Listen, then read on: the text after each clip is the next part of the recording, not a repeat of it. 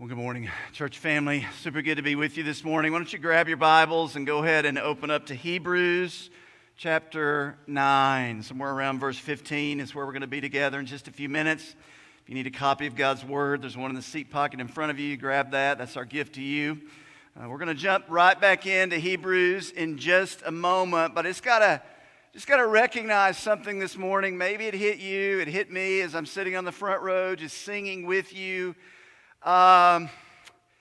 It hit me this morning, the reminders that we have even today as we gather of the joy that it is to be part of a faith family.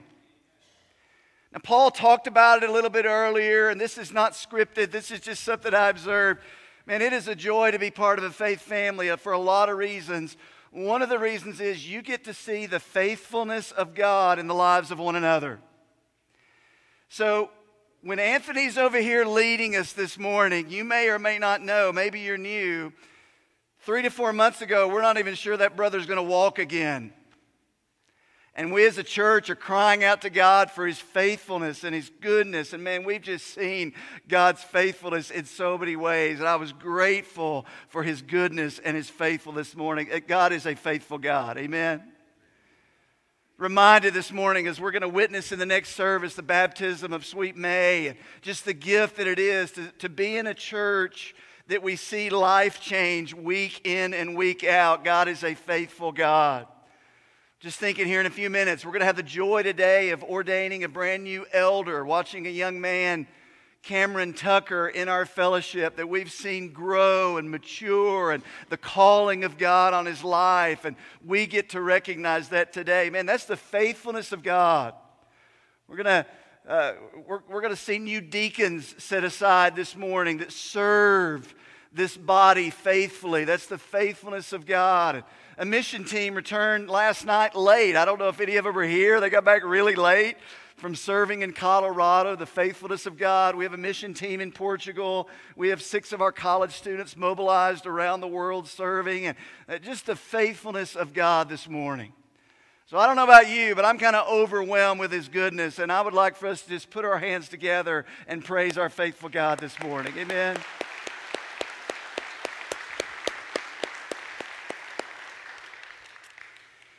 Hebrews chapter 9. Going to continue in our verse-by-verse study of this glorious book called Hebrews. I'm going to begin reading verse 15. I'll give you some background context in just a minute. Let's pick it up in verse 15. The Bible says this: Therefore, He, Jesus, is the mediator of a new covenant. I want to stop right there for just a second. This statement comes after much that the author of Hebrews has said in the first 9 chapters. We've gone deep in the book of Hebrews, and if you're new and you're just getting caught up, I invite you to jump in with us. The book of Hebrews was written to a first century Jewish community to declare the superiority of Jesus Christ above all.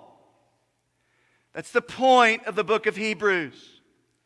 The book of Hebrews uniquely bridges God's redemptive activity throughout the Old Testament and throughout redemptive history, and then links it to the New Testament and the purpose or the person of Jesus Christ. The book of Hebrews uniquely declares and if you will, kind of puts the dots together of all of those pictures and promises and types that we see throughout the Old Testament. And the author of Hebrews says all of those find their fulfillment in Jesus Christ. Glorious declaration of who Jesus is. It's why we read Hebrews, as we've said, with our Old Testaments open. I hope you're reading through your Old Testament as we study through Hebrews. You see that the book of Hebrews, again, over and over is declared. It's built upon itself, as we began in chapter 1, that Jesus is the better and ultimate revelation of God. Jesus is the better rest of God. Jesus is the ultimate and better sacrifice. Jesus is the better mediator, high priest. And we see this morning again The author of Hebrews comes back to this idea that it is in Jesus and Him alone. He mediates this covenant, this new covenant, this terms of relationship between holy God, sinful man. How is it possible, brothers and sisters, for an infinitely holy God to ever be right with sinful mankind? It is through Jesus and Jesus alone.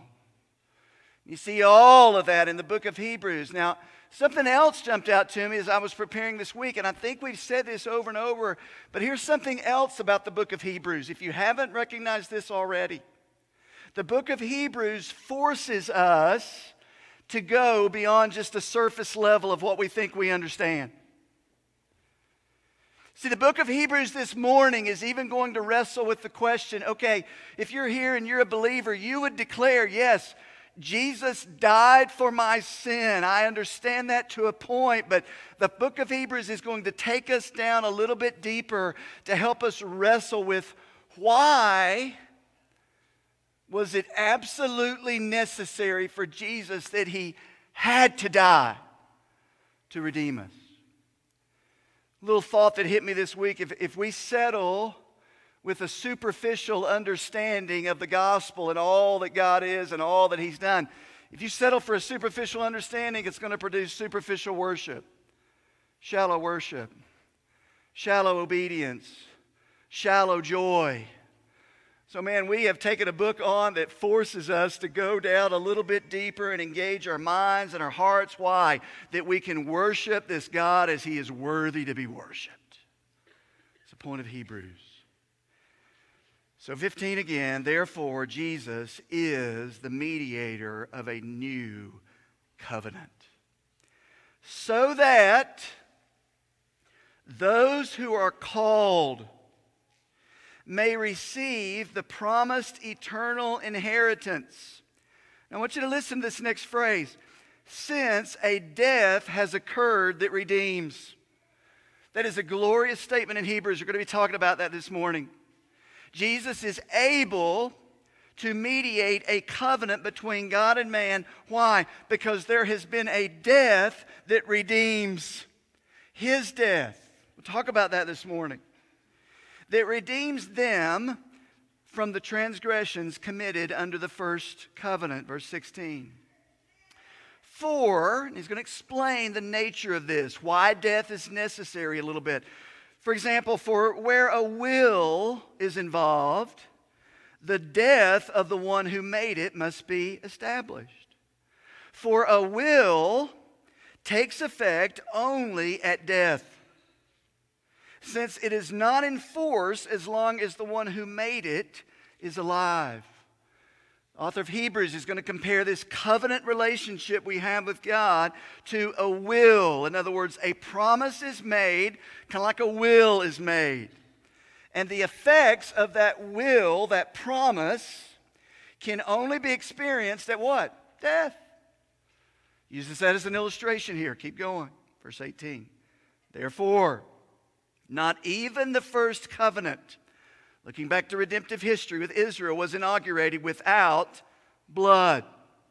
Let's stop right there. I thought he was talking about death. Now he's talking about blood. Well, I want you to see through this passage, you're going to see, as in Hebrews a lot, he's going to use the idea of blood and the idea of death interchangeably. They're almost used synonymously. But understand, we're only able to sing about the power of the blood because Jesus has died. So the word blood can almost be read to say this sacrificial death of Jesus. It was necessary. This death of Jesus. Why? Let's keep reading. For when every commandment of the law had been declared by Moses to all the people, looking back to Exodus, the old covenant, he, Moses, took the blood of calves and goats and water and scarlet wool and hyssop and sprinkled both the book itself and all the people, saying, "This is the blood of the covenant that God commands for you." The old covenant was just a bloody mess. Why? We'll talk about that. And in the same way, he, looking back to Moses, sprinkled with the blood both the tent and all the vessels used in worship. Indeed, verse 22, under the law, almost everything was purified with blood or a sacrificial death. And without the shedding of blood, incredible statement here, there is no forgiveness of sin. Wow. Got to go a little below the surface here at Hebrews 9. There's a lot here. Here's the big truth we're going to try to chase all morning. This is it. Big truth. The cost of sin is death. The wage or the cost of sin throughout biblical history and the nature of God, the way things are, the cost of sin is death. Now, pause for 1 second. As I was reading this text and I was even preparing this morning, I thought for just a minute, what must it be like if someone walks into one of our services or they pick up Hebrews chapter 9 and they start reading and they come across blood and death. 9 times the word blood appears in this text and they have no idea what that's all about. They have no understanding of atonement and they think, man, is all y'all talk about death and blood? Why is so much hinging everything on this death of the Lord Jesus Christ, and why is it necessary? The author of Hebrews is trying to pull those threads together for us a little bit this morning, and I want to try to pull those threads together this morning a little bit for us. Verse 15 here starts with this: a death has occurred that redeems. So he's talking about this death of Christ that was necessary to redeem. Then he bookends this section with verse 22 and he says, without the shedding of blood, this sacrificial death of Christ, there can be no forgiveness of sins. Why? Why is it that way? So I want us to wrestle this morning is why is it necessary for Jesus to die? Why do we sing about his death? Why do we sing about the blood? Why is that absolutely necessary in order for God to redeem? Okay, that's where we're going. Hebrews 9. You guys good? Ready? 2 of you. Okay, here we go. Now to do this, what I want to do is I want to try to connect some dots for you in the Old Testament. We're going to take a little trip through Genesis 1 and 2, and then we're going to come back to Hebrews 9 and let Hebrews 9 explain it, okay? So let's try to connect some dots. Why is death necessary? Why is the death of Christ necessary? Take your Bible, flip over to Genesis chapter 1, verse 1. I think you can find that one. Genesis 1:1. Let's go back to the beginning. Try to connect some dots. Genesis 1:1. In the beginning, God created the heavens and the earth. All the way back to the beginning, God creates everything. God creates every living thing, the plants, the animals, the birds, the fish, the cows, the dinosaurs, the humans. God creates everything. Everything is there. Everything is perfect at the beginning. You know what's not there at the beginning? Cats. Cats did not come until after the fall. It's in the Bible. You can find it. Keep on going.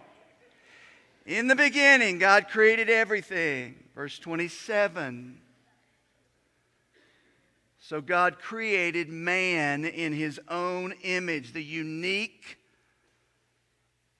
high water mark of all creation, mankind. In the image of God, he created him. Watch this, verse 27. Male and female, he created them. That's a pretty important verse today. Amen? That's for another study for another day. Pinnacle of creation are these image bearers, mankind. Verse 8 of chapter 2, keep going. And the Lord God planted a garden in Eden in the east. And there he put the man who he had formed. And the Lord God took the man and put him in the garden to keep it and to work it. You see fullness of life here.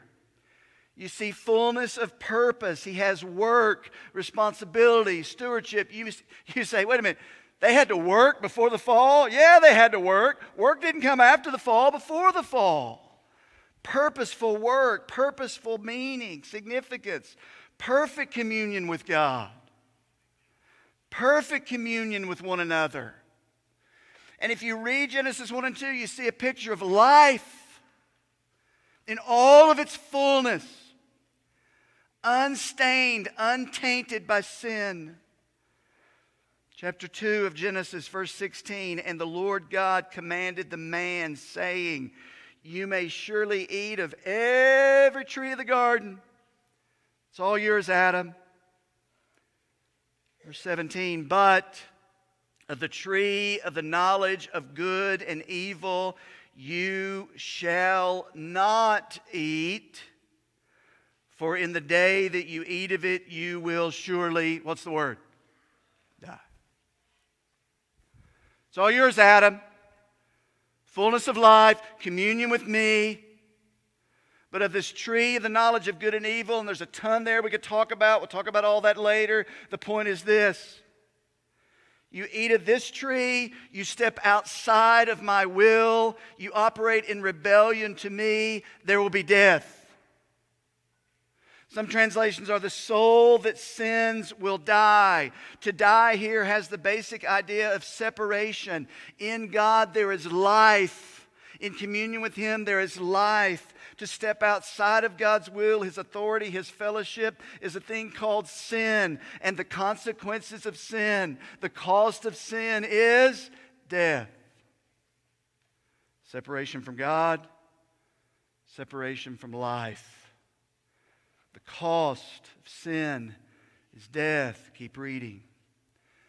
So God didn't stutter, right? God was clear. It's all yours except this. Chapter 3. Skip over verses 1 and 3. The serpent comes into the garden, the crafty, more crafty than any beast of the field that the Lord God had made. Verse 4. The serpent comes to Eve, the woman, and says, I know what God said. I know He said if you eat of this tree, you're going to die. Verse 4, but the serpent said to the woman, you will not surely die. Listen, the rejection of God's word is nothing new. The questioning of the veracity and the authority of God's word is nothing new. It's right here from the beginning. You're not going to die. Verse 5. For God knows that when you eat of it, your eyes will be opened. You will be like God. You will know good and evil. Verse 6.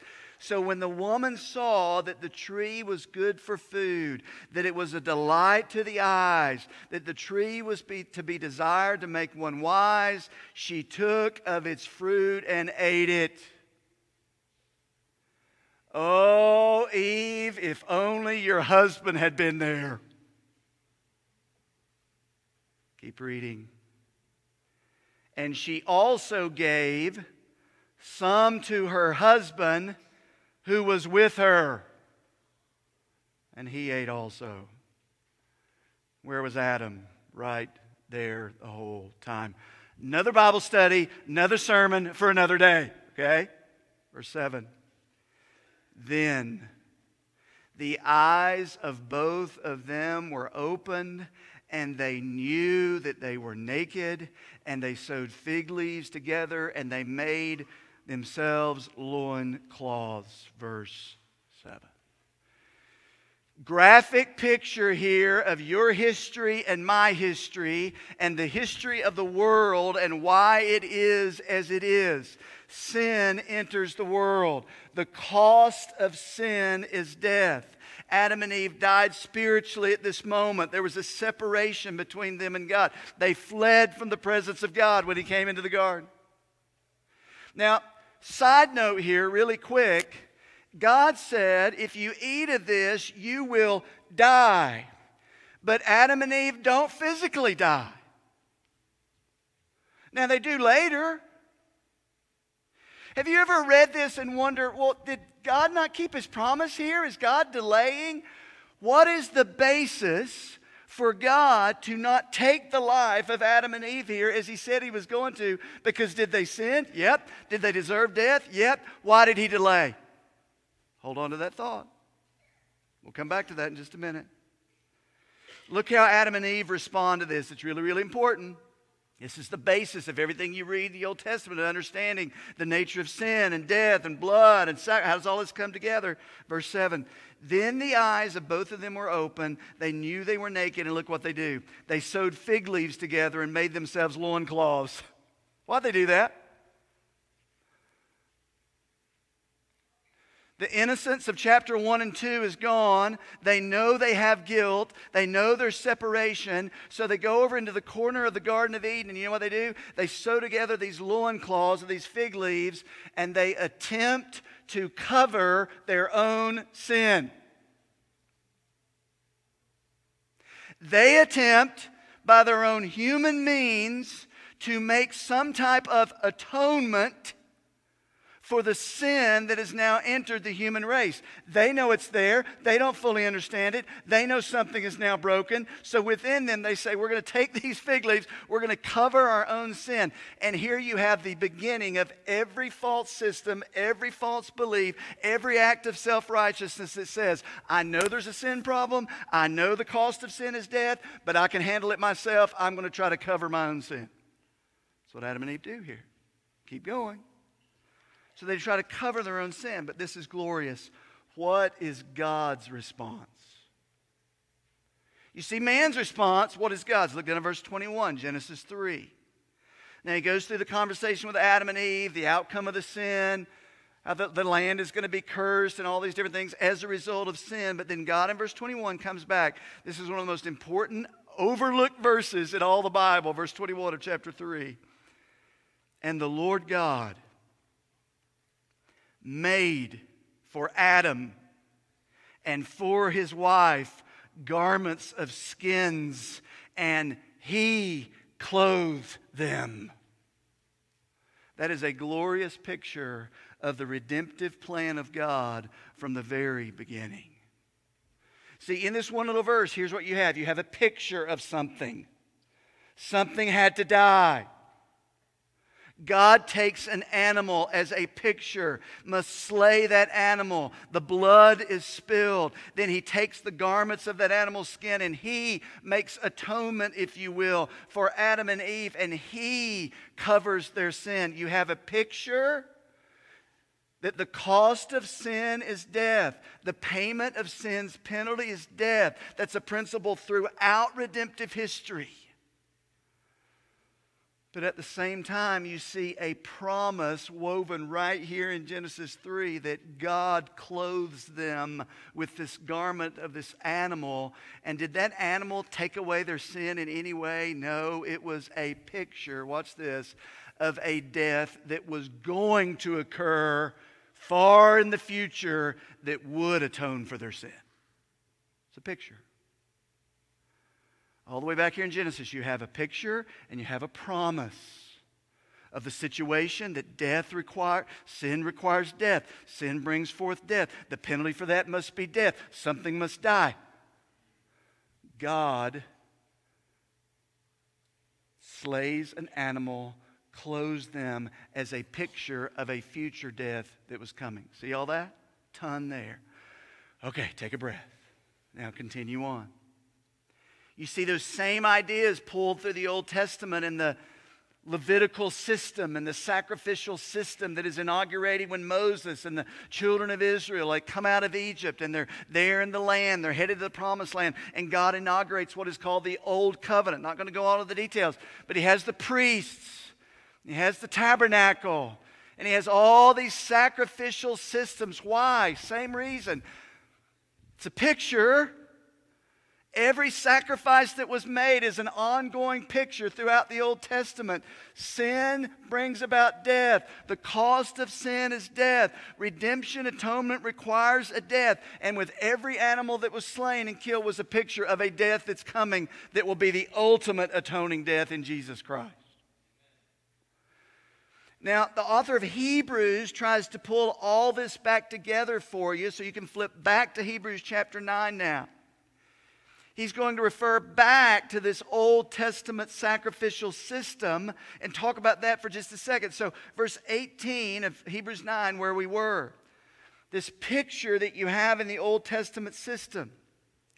He says, verse 18, therefore, not even the first covenant was inaugurated without blood, sacrificial death. That's what we just talked about. Why? Because the cost of sin is death. Sin demands death. Atonement demands death. There must be a sacrificial death to atone. Verse 19, he goes on, for when every commandment of the law had been declared by Moses to all the people, he took the blood of calves and goats and water and scarlet and wool and hyssop and sprinkled both the book itself and all the people, saying, this is the blood of the covenant that God commanded for you. And in the same way, he, that's talking about Moses, sprinkled with blood both the tent and the vessels used in worship. Indeed, under the law or the old covenant, almost everything is purified with blood. Stop right there. In the same way, God inaugurated a system, the old covenant, the sacrificial system, to keep the picture and to keep the promise that the consequence or the cost of sin is death. Sin brings forth death, and the price of that sin is death. That is a picture throughout the Old Testament. The cost of sin is death. The payment of the penalty is death. And then Hebrews takes that, and the author of Hebrews tries to connect those dots and say, every one of those deaths was insufficient to pay ultimately for the sin of man. It only pointed to a greater death, the death of Christ.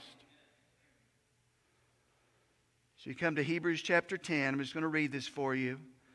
And the author of Hebrews takes all this that we've said and he tries to explain it to help us.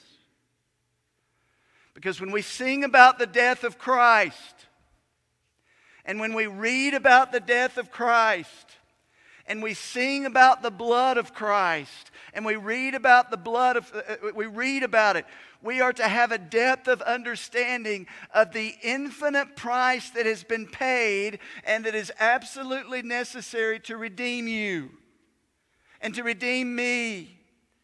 And that's what the author of Hebrews is attempting to do, to hold up the superiority and the glory and the greatness of Jesus as the all-sufficient one. Sin demands death, and only the death of Jesus is sufficient to atone for that sin. It's the point. So in Hebrews 10, verse 3, he says, in light of all these Old Testament sacrifices, in light of all this blood that has been shed as a picture, Hebrews 10:3 says this, but in these sacrifices there is a reminder of sins every year.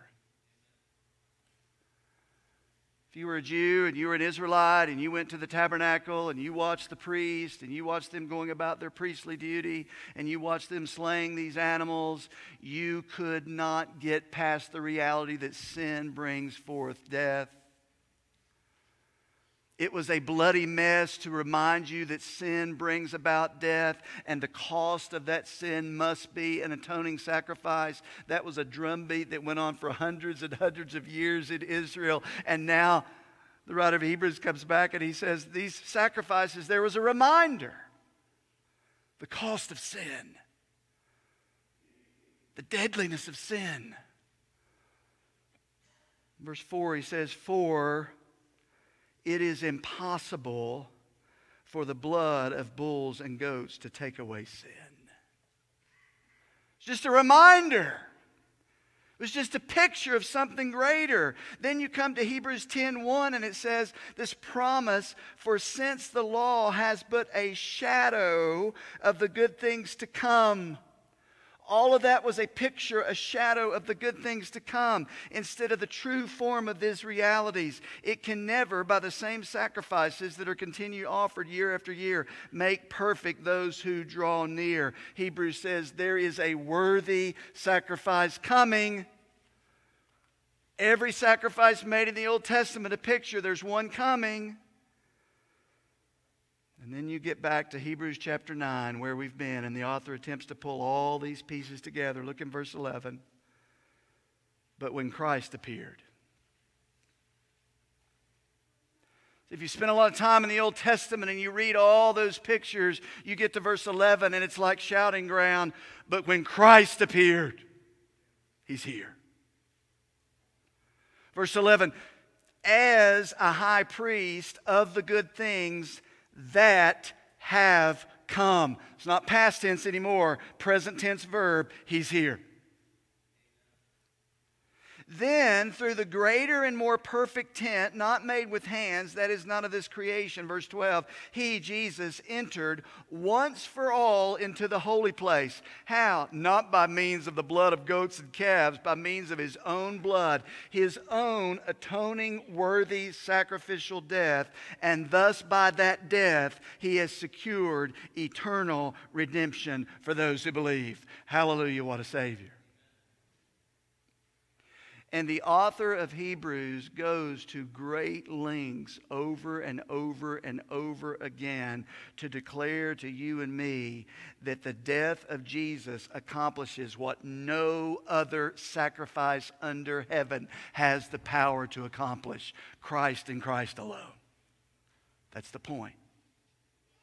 And then with all of that, you come back to verse 15 where we started. So look with me. I'm going to read through it again. We'll give you two big ideas very quickly. They're going to flow out of this morning. Verse 15. Therefore, He, Jesus, because He is the worthy sacrifice, because He has shed His blood, because He is the one who atones, He is able to be the mediator of a new covenant, so that those who are called may receive the promise of eternal inheritance, since a death has occurred that redeems. I love that statement. All those deaths in the past, no power to redeem. Death of Christ, the power to redeem.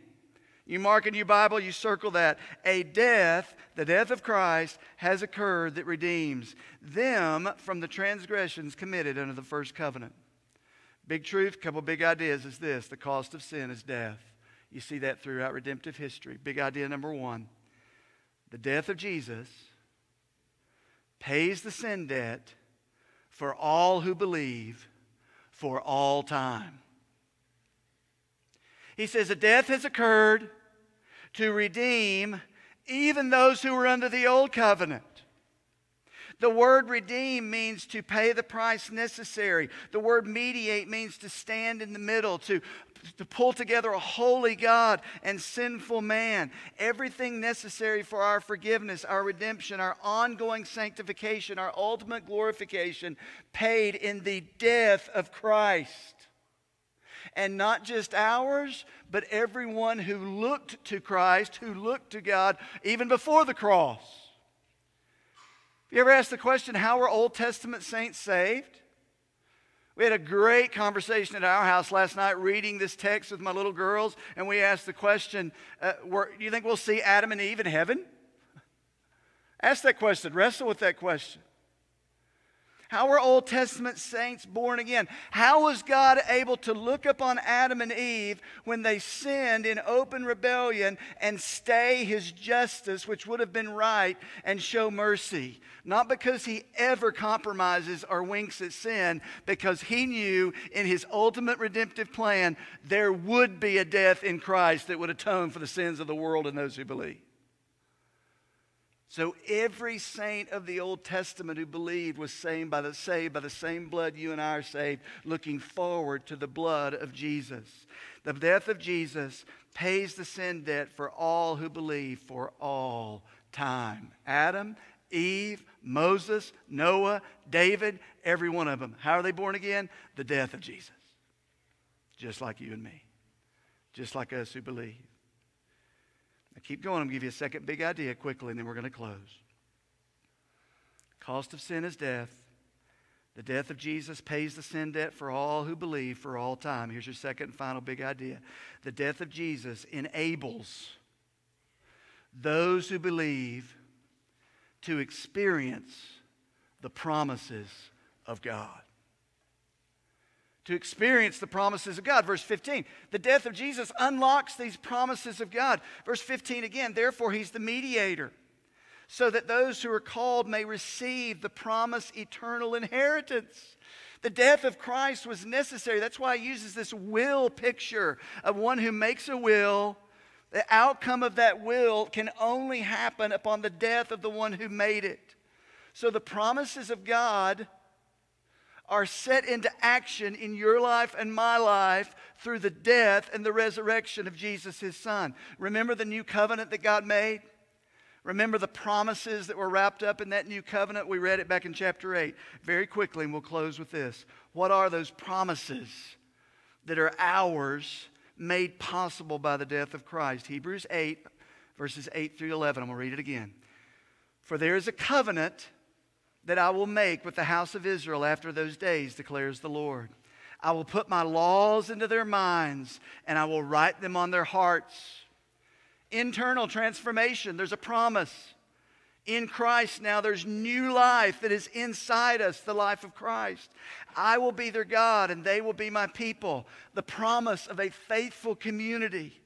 And they shall not teach each one his neighbor and each one his brother, saying, Know the Lord, for they shall all know me, those who believe, from the least to the greatest. This promise of intimate fellowship with God. How are all those promises possible?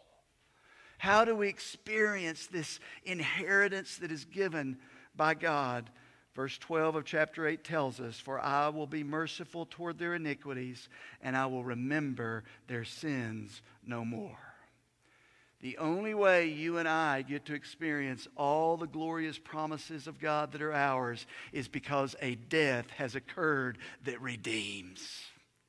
The death of Christ releases and activates the promises of God in our lives. Now, I'm going to ask the team to come on up and begin to play, but I'm going to wrap it up with Hebrews 9, verse 22. Now, this passage ends with this statement, and I want to end with this. The author of Hebrews says, And without the shedding of blood, without the atoning sacrificial death of Jesus Christ, there is no forgiveness of sin. Do we understand this morning the value and the importance and the necessity of the death of Christ? Do we understand that it is in that death that forgiveness is possible? See, without the blood of Christ and Christ alone, without the death of Christ and Christ alone, according to Hebrews, there can be no forgiveness. There can be no redemption. There can be no new birth. Anyone here enjoy the blessings of the new birth of being in Christ? Only possible through his death and his resurrection, his life. No freedom from the burden of sin. No defeat of daily sin in our life. No future inheritance. No place in God's family. No resurrection life of Jesus experienced apart from the one and only atoning death of the Son of God. See, the life we experience as believers, this life that is ours in Christ, is only possible because our Savior went through death and came out on the other side to give us life. The Apostle Paul says it this way, and we'll close. Therefore, as one trespass led to the condemnation for all men, sin entered the world. So one act of righteousness, the death of Jesus, leads to justification and life for all men. Cost of sin is death. But hallelujah, we have a Savior who has tasted death and defeated death and is very much alive today. Hallelujah, what a Savior. Lord, thank you this morning for your truth. Thank you for these challenging truths from the book of Hebrews. Lord, take us from merely a superficial understanding of what the death of Christ means, Lord, and bring us to a life of worship. We love you and praise you in Jesus' name. Amen.